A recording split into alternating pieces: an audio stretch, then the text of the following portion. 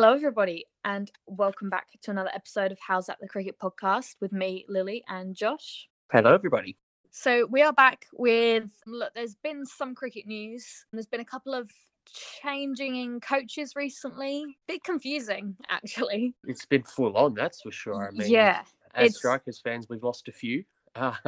Jude Coleman's gone to the Aussies as a assistant, and Charlotte Edwards has gone to full-time head coach with Sydney Sixers, which is fantastic for her. She's going to do an amazing job. Yeah, but she will be very missed within the Strikers group. But yeah, Jude Coleman, hopefully we can still have her around because the seasons don't clash too much. But then again, who knows? Now, Sixers coach, and I believe he was Australian coach as well, Ben Sawyer, has moved over to the White Ferns, which is, it kind of blew my mind when I saw it. I was like, hang on a minute, am I reading this right, or is this a prank? Yeah, no, that's, and again, amazing opportunity for him. But yeah, we'll definitely miss him for sure. Yeah, he was one of the assistants, I believe, for the Aussie women's team. So now be greatly missed again. But again, great opportunity for him. But yeah, it's just like, wait a minute. Yeah, is this a prank, or is this like, well, it's not April Fool's? Yeah, that's why I started to check the date. I was like, wait, what day is it?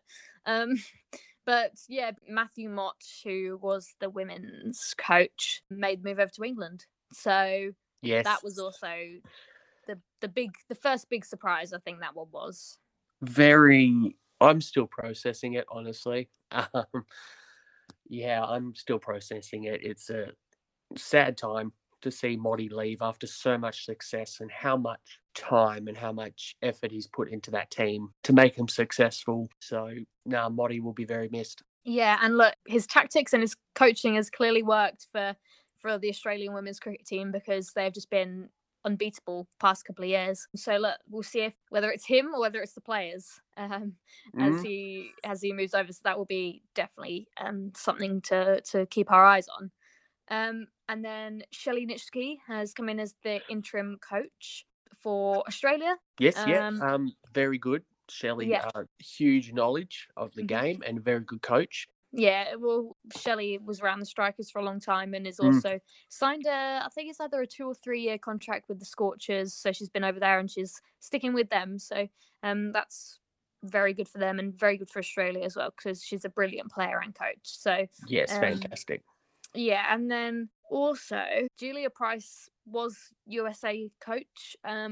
She isn't anymore. She's not affiliated with USA at all. So that's another name out there, which I think, could she go somewhere? It'll be interesting to see if she gets a coaching gig somewhere. No, yeah, she'll definitely get opportunity elsewhere.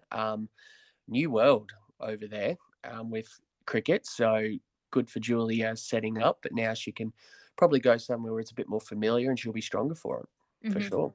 Yeah, definitely. But yeah, that's, I think, majority of the coach move arounds that we've had. Well, apart from Brendan McCullum, obviously, going over to England. And the streak is broken. Yeah. England beat New Zealand what a turnover. night. What a turnover. And it comes like Jimmy Anderson and Stuart Broad, you got to have them in the team. Yeah. I think it was just like one of those games where you're like, and that is why you don't take them out. No, I mean, they can still play. They can still bowl at their best. Yeah.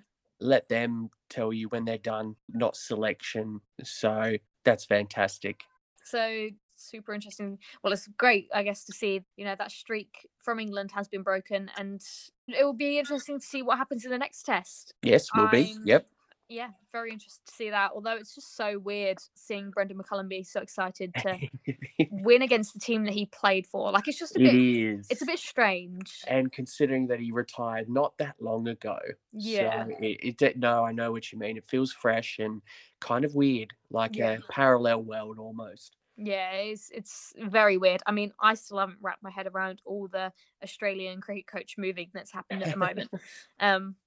Still trying to fully process all that. But yeah, moving on from that, there's been a couple of Charlotte Edwards Cup games. It's on to finals now. You'd be happy, Josh, that the Vipers are automatically through to the grand finals. Yes, they've done very well. Yeah. Vipers, so good to see.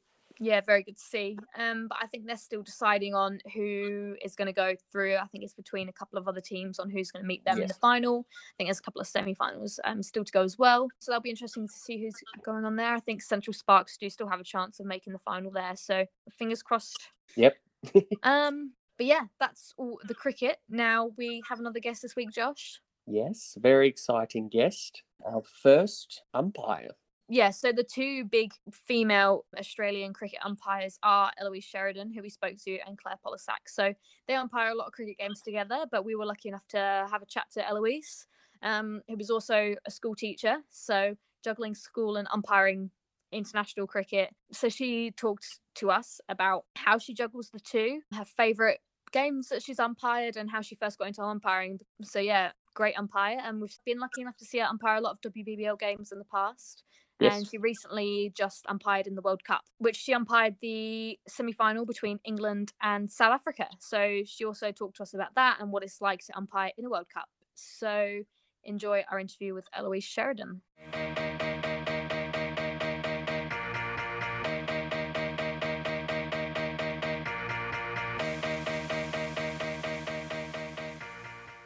Welcome. Thank you very much for joining us. So can you just talk to us a little bit about how you very first got involved in cricket itself and then onto umpiring? Sure. So I started playing cricket when I was about 12. So I actually was a gymnast before playing cricket, and I had quite a bad neck injury. I went to a physio who ended up being one of the state players here in South Australia, and she said, "Oh, if you're looking for a new sport, come out and try cricket." So I did. So I went to a women's or a girls' workshop, and I was the only girl who turned up. So she said, "I'll come over to training." So I ended up training with the senior girls that night, and I sort of played from there. And then I played for 16 seasons here in South Australia in Premier Cricket. And I played under 17s, under 19s for state, and then sort of had enough and got into my teaching career, couldn't really keep it going. Had some time off and then got back into umpiring. Oh, which Premier club did you play for? Well, I started at Northern Districts, and then I did move around a little bit. So then I went to Sturt for 7 years, and that was my longest stint. And then I finished up at Kensington when they got a women's team. So I was a little bit closer to home. So That's the best one. Well, I won premierships at all three, so I'm happy with all three. Ooh. All three were successful. So Very good. That is a very successful career. That's awesome. So you mentioned there about teaching and umpiring. So how do you balance the kind of teaching and umpiring when it's cricket season here? Yeah, look, it's really busy in cricket season. It's probably a little bit easier when I was just doing Premier Cricket because I could do my games on a weekend, do my training during the week in the evenings, and it works quite well around teaching. Now that I'm getting into sort of more national and international stuff, it gets a little bit more difficult. I'm really lucky that the school that I'm at the moment is really supportive. So they gave me most of term one off to be able to do the Ashes and the World Cup. But it does get tricky at times, and there's certain appointments that I do have to say no to, particularly if they're midweek, but generally they're pretty good about it. What made you want to switch to umpiring? I guess it looks very tricky. Like I'd never be able to do umpiring. So what made you kind of want to switch over to that? Yeah, it's a great question. I'm not sure I exactly know the answer to it. So obviously I had pretty good success as a player, and I knew it was about time to retire. And then for some reason I decided I wanted to take up my weekends again with cricket. But I didn't want to get into coaching because it's really similar to what I do in my teaching. So I wanted to try something a little bit different. And I'm kind of someone who watches the game and I'll just say, oh, that's out or that's not out. And my partner actually said, maybe you should take up umpiring. So I went and did the level 1 course and it's kind of just snowballed from there. Well, you've progressed through and you've umpired some pretty big games, so we will get round to in a moment. But what did you kind of start off with, and what was like your progression through the umpiring pathway, I guess? Sure. So I guess once you do your level 1 accreditation, you can kind of choose the association that you want to go to. And because I'd already been in Premier Cricket, I decided I wanted to go into that pathway. And so you start with the junior boys, and I started with some under 14s and under 16s. And I'd only just come out of women's, so I didn't want to go straight into umpiring women's cricket as I knew pretty much every player out there. So I ended up going down the male pathway and did some third grade. I kind of jumped from 16s up into third grade. And I was kind of there for about a season. And then I was really lucky that the coach, the umpire coach at Saka at the time, saw something in me. So he put me onto the panel too. And so I did, I think, 3 games in second grade the next season. And then he put me straight into first grade, which was, a big jump, but it was really exciting at the time. And then once I'd done a season in first grade, I was put on the South Australian state panel. And within all of that, I was also able to do some underage championships. So I started with the under 18 females, and then I went to the under 15s, happened to be in Adelaide. So I ended up doing that in the same season as well.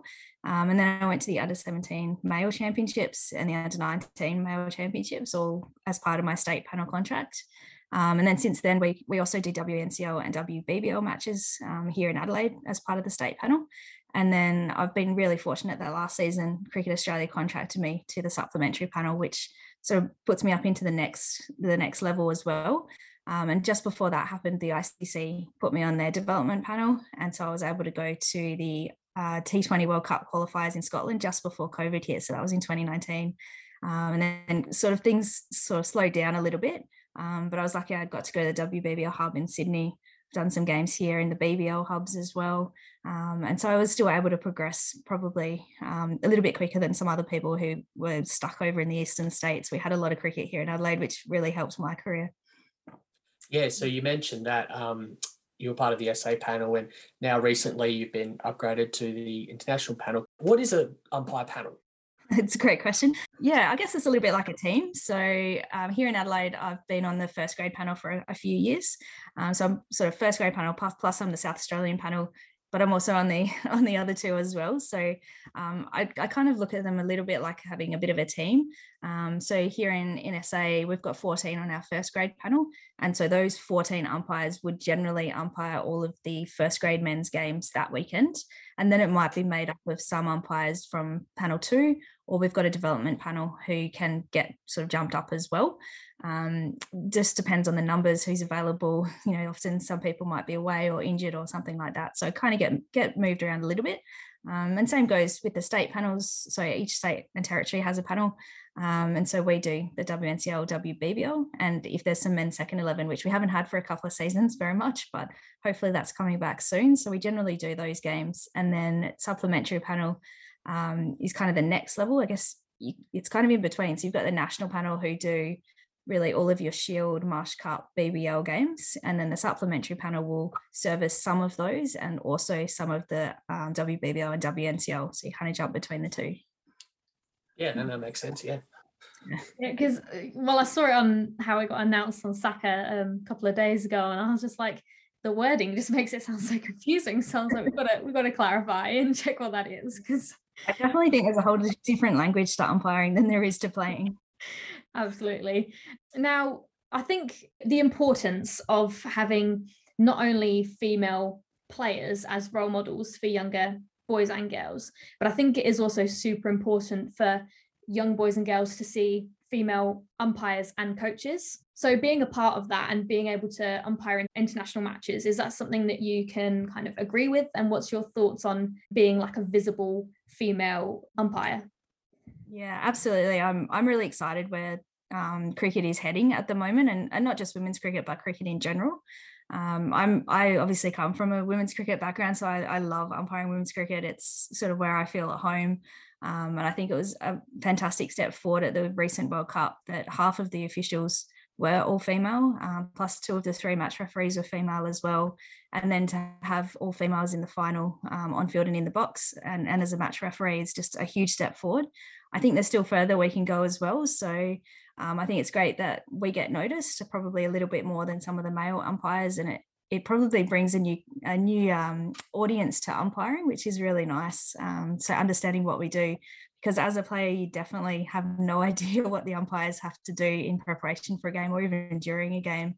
I definitely wouldn't have expected what I have to do now when I got into it. But I think there's more steps to be made as well. And I'd like to see more females in male cricket as well. I think there's some really good steps happening over in England and in the West Indies, where there's some of their umpires, and even in New Zealand as well, some of their female umpires are umpiring men's first class cricket, which I think is probably the next step that we need to go through here as well. I think there's opportunities to do that, and hopefully coming up. And then that will I guess, help to broaden that idea of being a role model for younger children as well. And really just breaking down those barriers. We get treated just the same when we're out there in men's cricket than the male umpire does as well. So there's really no difference. As long as you can let your umpiring do the talking, I think that's the best way forward. Yeah, it's not like there's a barrier that says, oh, female umpires have to umpire female cricket and men have to umpire men. So it's good. Right. Like you said, hopefully we do see more females umpiring first class here. Yeah, I think maybe in the past it's been an expectation that women would probably go into women's cricket, and it's probably happened in other sports that way as well. But even if we look at the World Cup for soccer, we can see that I think there were 8 female umpires appointed to that, and that's a huge step forward for sport in general. And I think that's something that is probably easier to do in a sport like cricket, where we're not as involved in the game. It's something that anyone can really do. So I think it's a way that we could move forward and close that gap. You've built up quite a big list of achievements that you've had with your umpiring. And like you said, men's first class matches and a Premier Cricket final. So taking part in those men's matches, what did that experience kind of mean to you? Yeah, it's different. I've kind of had a bit of an interesting journey. I think I said before how I didn't get straight into women's cricket because I've obviously come from that pathway. So men's cricket was kind of how I became an umpire and how I developed my processes. And I think that stands me in good stead moving forward. It's probably not a popular opinion, but women's cricket is a little bit different to umpire in terms of there's really not a lot of behaviour issues, whereas when you get to men's cricket, there's a little bit more that you have to deal with in terms of the behaviour and the relationships on the field. So it's just a different type of cricket to umpire. So I think I'm able to deal with situations that happen on the pitch a little bit better in men's cricket, and that kind of filters down into women's cricket as well. And I think that's where my teaching background comes into it as well. There's quite a few teachers that are umpires, and we kind of know how to handle particularly lots of groups of men out there. So I think that helps me. I guess in terms of moving forward, I'd like to keep breaking down sort of those spots that perhaps women haven't always traditionally been a part of. And I don't think that there's any issues in us doing that. And you also umpired and still umpire quite a lot with Claire Polisak as well. So what's it like umpiring alongside her and some of the matches that you have and having, another Australian to umpire with? It's fantastic. I think when I first started, I went to the under 18s, and Claire actually contacted me just before and said, "Oh, congratulations on your appointment." And it was a really big moment for me because I knew who she was, and to get that acknowledgement was fantastic from someone who's already broken down a lot of those barriers. And now that I've umpired with her a fair bit, and particularly this season, we've done the India series, the Ashes and the World Cup all together, I definitely count her as one of my friends. So we had just had the most amazing time out in the semi-final at the World Cup. It was just a lot of fun, and someone that I know I can rely on when I'm out there. And having an Australian out there as well, it makes it easier to, I guess, be part of an international group and be out there and be comfortable. Did you have anybody that, aside from her, maybe that you knew about that kind of made you want to umpire, if that makes sense? Good question. I guess before I started umpiring, probably not. I don't know if I really sort of looked at the umpires when I was playing. But then when I started umpiring, sort of the local person here is Simon Fry. He's only just retired in the last couple of years, but he was just someone that's really well respected within the umpiring community. He's now a match referee, so I still have a lot to do with him as well. But he went on to umpire test matches from a national panel, which is kind of unusual. It's probably happened in the last 12 months a little bit more with the COVID situation, but at the time that he did that, he really broke down some barriers there for male umpires because he wasn't an elite panel. He was an international panel. So it was, we're going back to those panels, but it's a little bit complicated in how those politics work. So he was able to break down a lot of that. He did a lot of international cricket, perhaps from a level that wasn't expected at the time. And I think that was really inspirational, and particularly coming from South Australia, which isn't always renowned for our cricketing prowess. Sometimes we don't do as well as some of the eastern states who have more people.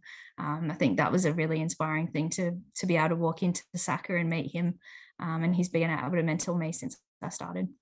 Yeah, that's a good mentor to learn from, Simon Fry. He's a very good guy. Also, you talked about, I've heard a few times, match referee and the different things. So we all know the umpire the 2 umpires on field and then the 3rd umpire. But can you kind of break down what the match referee, the 4th umpire, does, and is there anything else? Yeah, so generally we'll have what we call a PCT, or a player control team. So that would be the 4 umpires and a match referee. So that would be pretty much from, I'm trying to think, BBL, Marsh Cup, those sorts of, and Shield cricket sometimes. And then definitely international cricket would have that sort of group.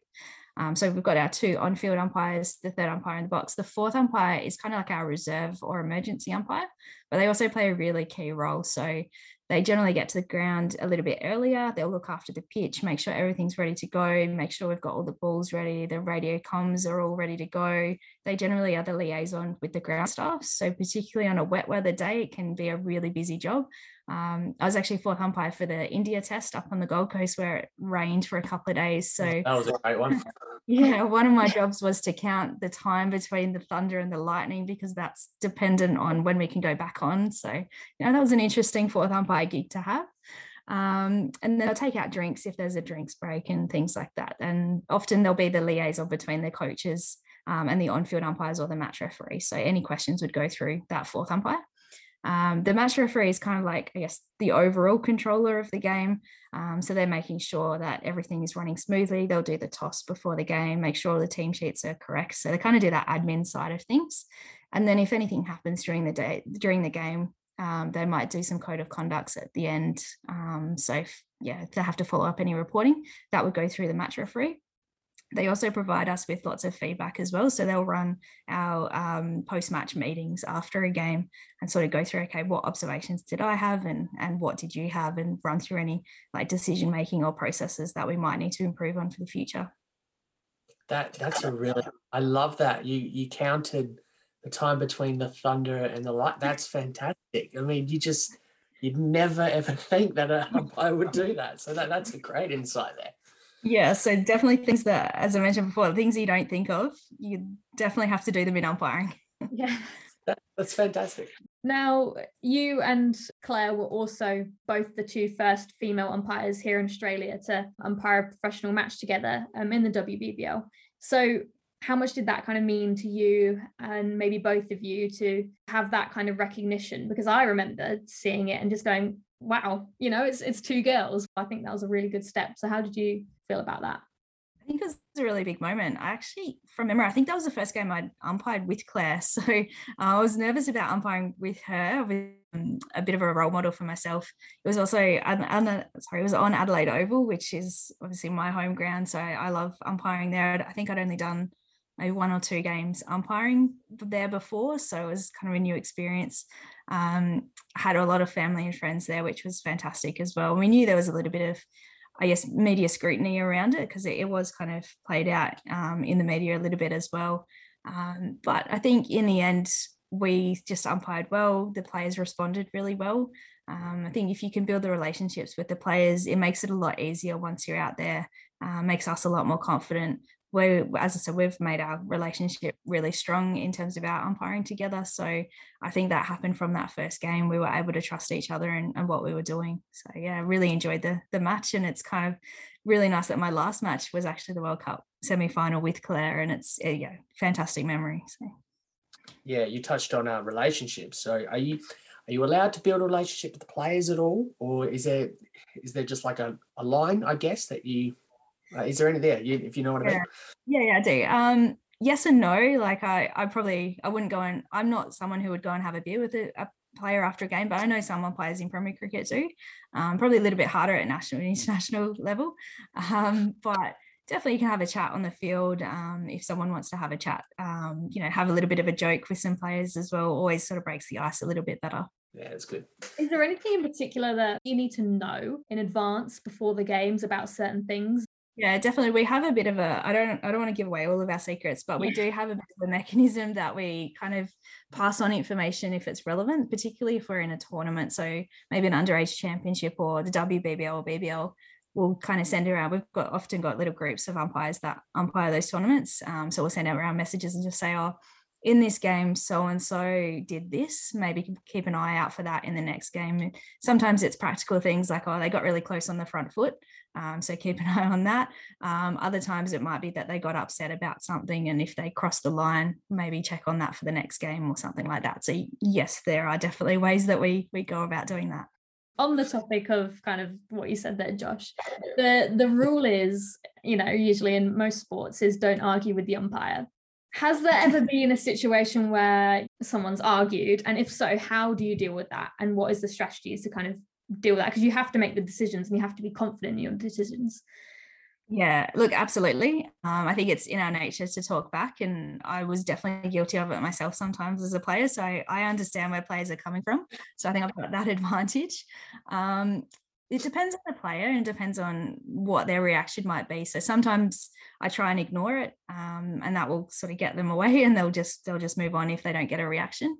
Other times I might say something back to them, and then I try and do it fairly succinctly and make it, pretty straightforward what I'm wanting out of the situation, like go back and bowl or something like that. Let's get on with the game. If it escalates a little bit more, we can also use our partner on the field. So I might go over to square leg and sort of bring my partner into the conversation, and that generally diffuses any situation. If that still doesn't work, sometimes we get the book out and say, all right, I'm going to put you on report if you don't stop talking now.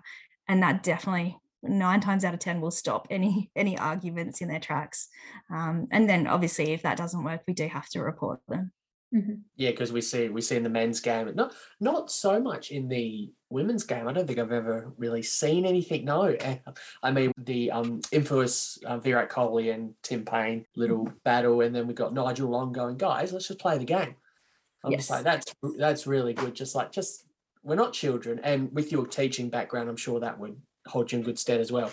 Absolutely. And I think it's a little bit like in AFL, the umpire just throw the ball up again and let's get on with it. So we'll try and use that tactic a little bit as well. Can we get a rule in? Let's say umpire dissent, like -5 runs, whatever.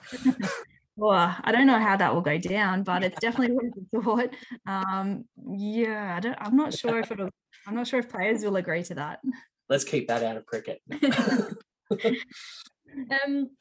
So you also mentioned a little bit earlier on about the women's Ashes. Now you did the test match, which was so amazing to watch, even though it was a draw. So what was that like, umpiring that test match?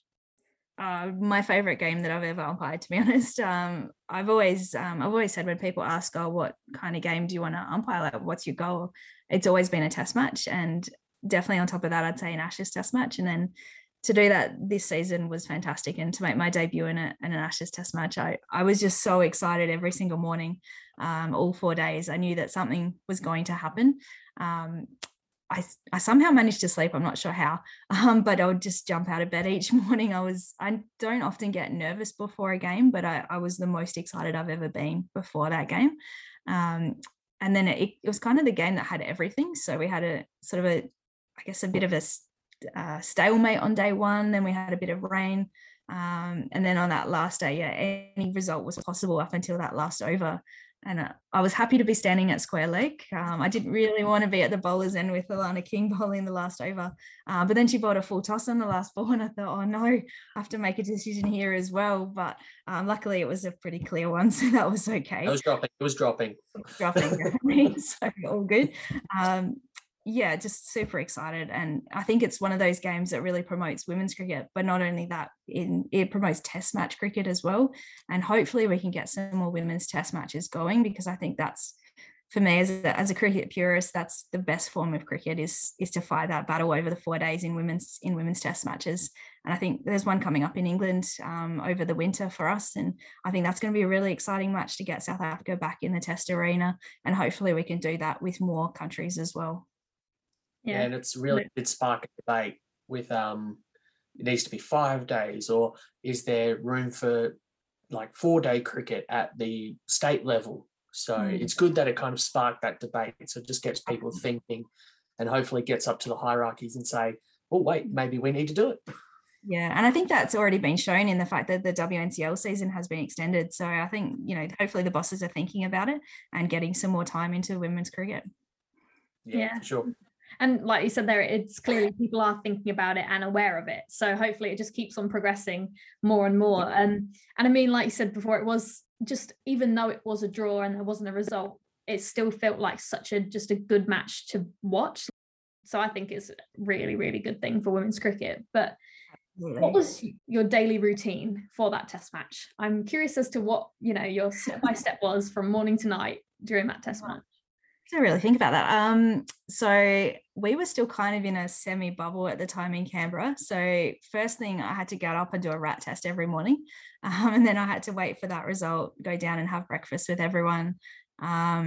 Then I'd normally pack my bag the night before, so making sure all my uniform is there. I have gone to a game without a pair of pants before, so I always make sure that I pack numerous pairs of pants and numerous shirts and everything that I need. So I generally do it the night before, but I'll double check it in the morning just in case. I'm trying to think, once I'm in the game, maybe on the first day I would look through the playing conditions again, just to make sure I'm on top of everything. I take notes out on the field with me as well, just in case I need a reminder. And test matches are a little bit different because I haven't done a lot of 4-day cricket. I need to know a little bit more about the times and sort of when we go off and things like that. It's, a little bit more to know. So I do that generally before the first day, but after that, I'd probably just trust that I know what I'm doing.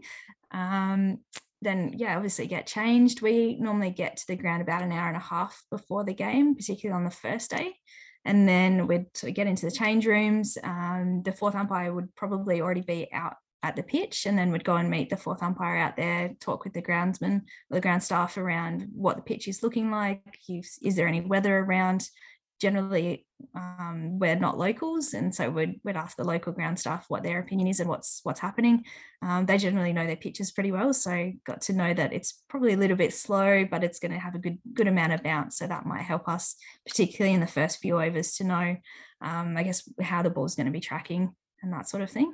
Then we'd actually have a bit of downtime, so we'd sort of head back into the change rooms, have a bit of a chat, a bit of food before the game.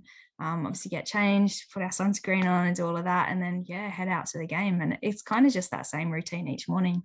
It's super interesting. I mean, it's very, like you said, very step by step. Now, I don't want this to come across as like I'm not very interested in cricket, but umpiring a test match, now my attention span could not do it. So is it tricky in any kind of way to stay to stay focused? Yeah, and I guess the test match is, particularly in women's cricket, it's 100 overs a day, which is a long day. But then so is a 1-day game. So kind of thought of it as 4 1-day games in 4 days and tried to sort of make my brain think of it that way. The advantage with a test match is you get 2 breaks, whereas in a 1-day game, you only normally get 1 break. So I think once we've done of some more of those 1-day games before or leading up to a longer version, it makes it a little bit easier because you've generally practiced having an attention span for about 3 to 3.5 hours in a session for 50 overs, whereas in a test match it's 2 or 2.5 hours, so it's a little bit easier. We definitely switch off a little bit in between balls, and that takes some practice as well. So kind of if you ever watch the umpires, you'll be able to see that they kind of move around between balls just to, I guess, switch off and then switch back on once the ball is ready to go. And then at square leg, you can obviously switch off a little bit more as well. But then as the bowler starts coming in, you've got to switch yourself back on. I think it's just getting into a routine, getting into practice with that. But there's definitely moments where you might sway a little bit. I always take some lollies out there with me as well if I need them. So that can give me a little sugar hit if I need it. Yeah, you don't want the bowler to run in and go, oh, butterfly. Oh, wait a minute. So you also mentioned a little bit earlier on about the Women's World Cup. Now, that's such a big event. So did you feel, I guess, maybe a bit more pressure? Yeah, I guess so, because you know that obviously people from around the world are watching. It's, a high profile event and it's going to have wider impacts. So how we perform out there. At the same time, though, I was the only kind of new umpire to World Cups in the whole group. So all the other 11 umpires had all umpired some sort of World Cup, whether it was men's or women's. So I kind of went in there, having come off the Ashes where I thought I performed pretty strongly. I was able to go in there really confident, and I really had nothing to lose because I was the new person. So hopefully that showed in my performances as well. Did you have any moments where, I guess, like I said earlier, you have to be confident. So are there any points where you're like really umming and ahhing and unsure whether you've made the right decision or anything like that? Generally, I'm pretty confident with my decision making, but with DRS, it's kind of shifted things a little bit. So I've only had it in the Ashes and the World Cup. There's probably I had one error in the semi-final, but that was my only error for the tournament, which was, a really great thing for my confidence. But there was a game it was the West Indies versus India in Hamilton. And I think it was Rajeshwari Gaikwad was bowling to one of the West Indian girls, and I've given her out LBW.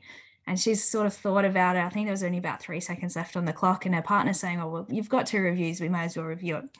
And so they sent it up, and then it's come up on the screen, and I thought, "Oh no, she's moved across more than I thought she has. Oh, she might be outside the line here for the impact." Oh no.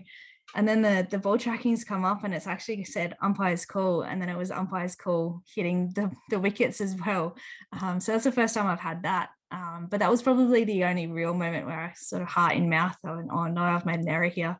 But otherwise, I think, it's pretty good, and I'm generally pretty confident with my decision making. So not too many nerves on that. With the umpire's call, is the DRS like allowing, because the umpire can see it a lot clearer than I guess the ball tracking can. Is that what it allows it for? Yeah, and I guess there's always human error in the ball tracking as well. So it can never be 100% certain, and that's where the umpire's call comes in. Sometimes it can be something as silly as a gust of wind will slightly move the camera. And so that might just shift that umpire's call a little bit. So it gives us a little bit of leeway to just kind of trust our judgment on those. Yeah, very good. Do you have any highlights from doing that World Cup, or something that you really, really enjoyed in that experience? Yeah, probably my favorite. Oh, I've got a couple now that I think about it. My biggest performances that I was, lucky enough to see out on the field. For that, actually, it was that India West Indies game as well. There were 2 centuries in that game, so I think it was Harmanpreet Kaur and Smriti Mandana both made centuries, and to see that in the same game is unusual. So it was really nice to see some really just clean hitting. The pitch played really true that day, and then the West Indies came out, and Deandra Dotton was hitting the ball ridiculously hard, probably the hardest I've ever seen a female hit a ball. And I thought, well, maybe they're on here. I think they were none for 100 at one stage, and I thought maybe they were going to chase this down, but India came back. So just being able to see the kind of hitting from the girls that day, I think that was really nice to see. Probably my other favourite performance would be in the semi-final with Sophie Ecclestone. I think her bowling really changed that match, and even Danny Wyatt's batting on the day. I think without her score, perhaps it would have been a lot closer. So a couple of big performances, in that pressure situation. I think you have to stay, well, obviously you do, but as an umpire, you have to stay very neutral. But are there any moments where you're just like, I don't know whether you look it or whether you have to kind of contain yourself from looking like you're going to be a bit more biased to either side, if that makes sense? Yeah, you've actually just made me think of another favourite moment where Bangladesh West Indies played against each other in Tauranga, and Bangladesh almost beat the West Indies. And it's one of those moments where you're like, oh, maybe it would be a good thing for the tournament if Bangladesh win this game. But you've got to just stay focused on what's ahead of you. So I think in that game, I gave an LBW that was reviewed, and I thought, oh, I hope that isn't seen in a particular way. But it was obviously confirmed, so kind of backs us in a little bit, which is nice about the DRS. But definitely you've got to, I guess, make sure that you're not showing any bias, but I don't think any umpires would do that.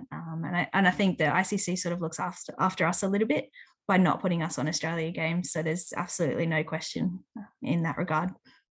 With the DRS calls as well, do you kind of go to the player, like if they say, oh yeah, I want to review this, you're just like, really? Like, all right, yep, let's do it.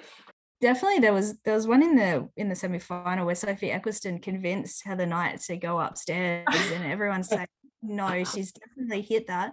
And Sophie's like, no, we've got to go up. And so she said, okay, well, we've got 2 reviews, we'll go up.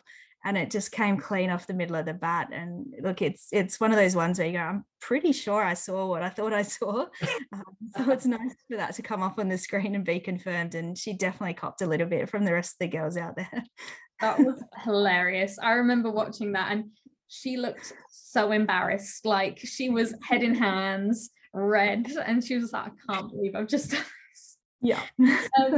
I had a question here about your favorite umpiring memory, but I guess you kind of touched on that ones. Do you have any other highlights from your umpiring career? I've got quite a few. Yeah, obviously this season, the test match and the World Cup semi-final, even my first game in the World Cup, I think that was, a great memory as well. Previously would be probably my first grade men's debut. I think that was a really big match here. It was kind of the first time that a female had done that in South Australia. And then even when Mary and I were the first pair of females to umpire a men's first grade game here or anywhere in Australia, actually, that was also a big moment, and it's really nice. Mary's one of my best friends, so it's really nice to do that with her and sort of tick off another box. But then I've also had other games where it's, I did the women's first grade T20 final here in Adelaide. I was just happened to be here that week, and they said, "Oh, can you do this game?" And I thought, "Oh yeah, I could probably do that." And it was just a really nice game to get out there for and see some different players. I think Northern Districts came from fourth to win that over Glenelg, who had kind of been the dominant team all year. So yeah, it's nice to see some players get out there and some of the younger girls coming through. Like I umpired Darcy Brown in that under-18 championships. I think she was only about 14 at the time, and now I've umpired her in a test match. So it's nice to see that progression over the last few years. What would you say if someone were to want to do umpiring but not too sure about, whether it'd be too tricky or is kind of being a bit more of a male-dominated environment? What would be your advice on getting into the female umpiring game? Yeah, I guess it depends on what you want to achieve out of your umpiring. I think there's a lot of opportunities within that women's cricket space. I would say that umpiring is still quite male dominated. I'll often walk into a meeting and only be one of a handful of females in the room, and that's something that we're trying to improve on. Unfortunately, we don't have a lot of female umpires here in South Australia, so it's something that I would encourage anyone to get involved in. So whether you're a past player like myself and you want to get back into the game or give back to the game, whether you're someone who just loves watching cricket, it's the best seat in the house to watch from is being out in the middle, or whether you just want to try something different. I think it's a great opportunity.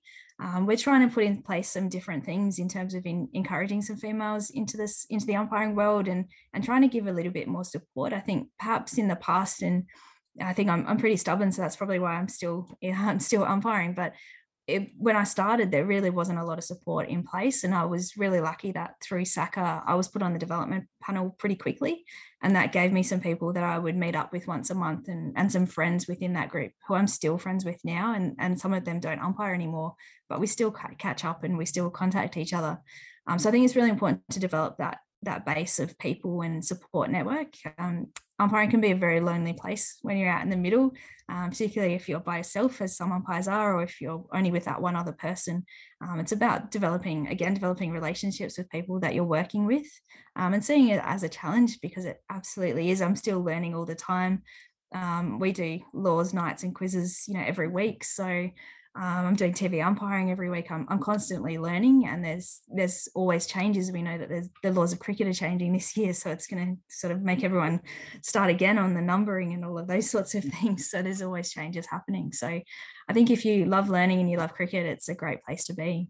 Yeah, hopefully more females do get involved, because I know it makes me extremely happy seeing that kind of representation of professional females in that environment. Now, do you have, I guess it's hard because you've done a lot, but do you have anything where, whether it's a tournament or a game that's happened in the past, where you've just kind of been like, that is just one game that I just really wanted to umpire, whether it be, the IPL, for example? Is there anything like that? Oh, that's a good question. I guess like the ultimate goal, as I mentioned before, is definitely to do a test match at some point. My most memorable test match, I would have been way too young to umpire it, but was the Adelaide test match that Mike Hussey hit the winning runs on, and I think that was in the last session of day 5. A game like that is amazing, and I'm lucky enough that the women's test match was such a close game as well. I guess moving forward, I'd love to get into that more first class cricket and get into some Shield games would probably be the next thing that I'd like to tick off. So, hopefully that will happen at some point. Keep working hard and hopefully the opportunities will come. Yeah, that'd be brilliant to see. So we like to finish off our interviews with some this or that. All right. Our first one, we've got T20 or Test cricket? Test cricket. Comedy or horror? Comedy, definitely. I don't like being scared if I don't have to be. Okay, fair point. Yep. Beach cricket or backyard cricket? Oh, that's a tough choice. Probably backyard cricket, because that's what I was brought up on. It's a very like here or there. People either used to go down to the beach all the time or play with their, on Christmas Day in their backyard. It's very very one-sided. Now this one's, I guess, going back a bit. We usually ask this to players, but I'll still ask it to you. Would you rather hit 3 sixes to win a game or take a hat trick to win a game? Hit 3 sixes. I was a batter, so I'll definitely go with the sixes. There you go. TV shows or movies? Ooh. It's a harder question than people think. Yeah, because most of the time now we watch TV is kind of, we binge it, so it kind of turns into a long movie. I'm going to say movies. Nothing like going to a cinema. Yeah, I get the whole experience. Yeah. Now, pineapple on a pizza, yes or no? Definitely yes. Okay. Yes. What is your go-to pizza topping? Well, I'm actually vegan, so whatever the best vegan option is. There you go. Generally does have pineapple on it. Yeah. I'm very much like a whatever the pizza is and then just plus pineapple. That's how it works. Would you keep your chocolate in the fridge or in the pantry? In the fridge. Good. That's what we like to hear. That's good. If we leave it out, it's going to melt, so. That's true. That's all the questions. Thank you very much for jumping on and joining us. It's been really brilliant to hear your perspective, something new that we haven't heard before. Thank you for having me.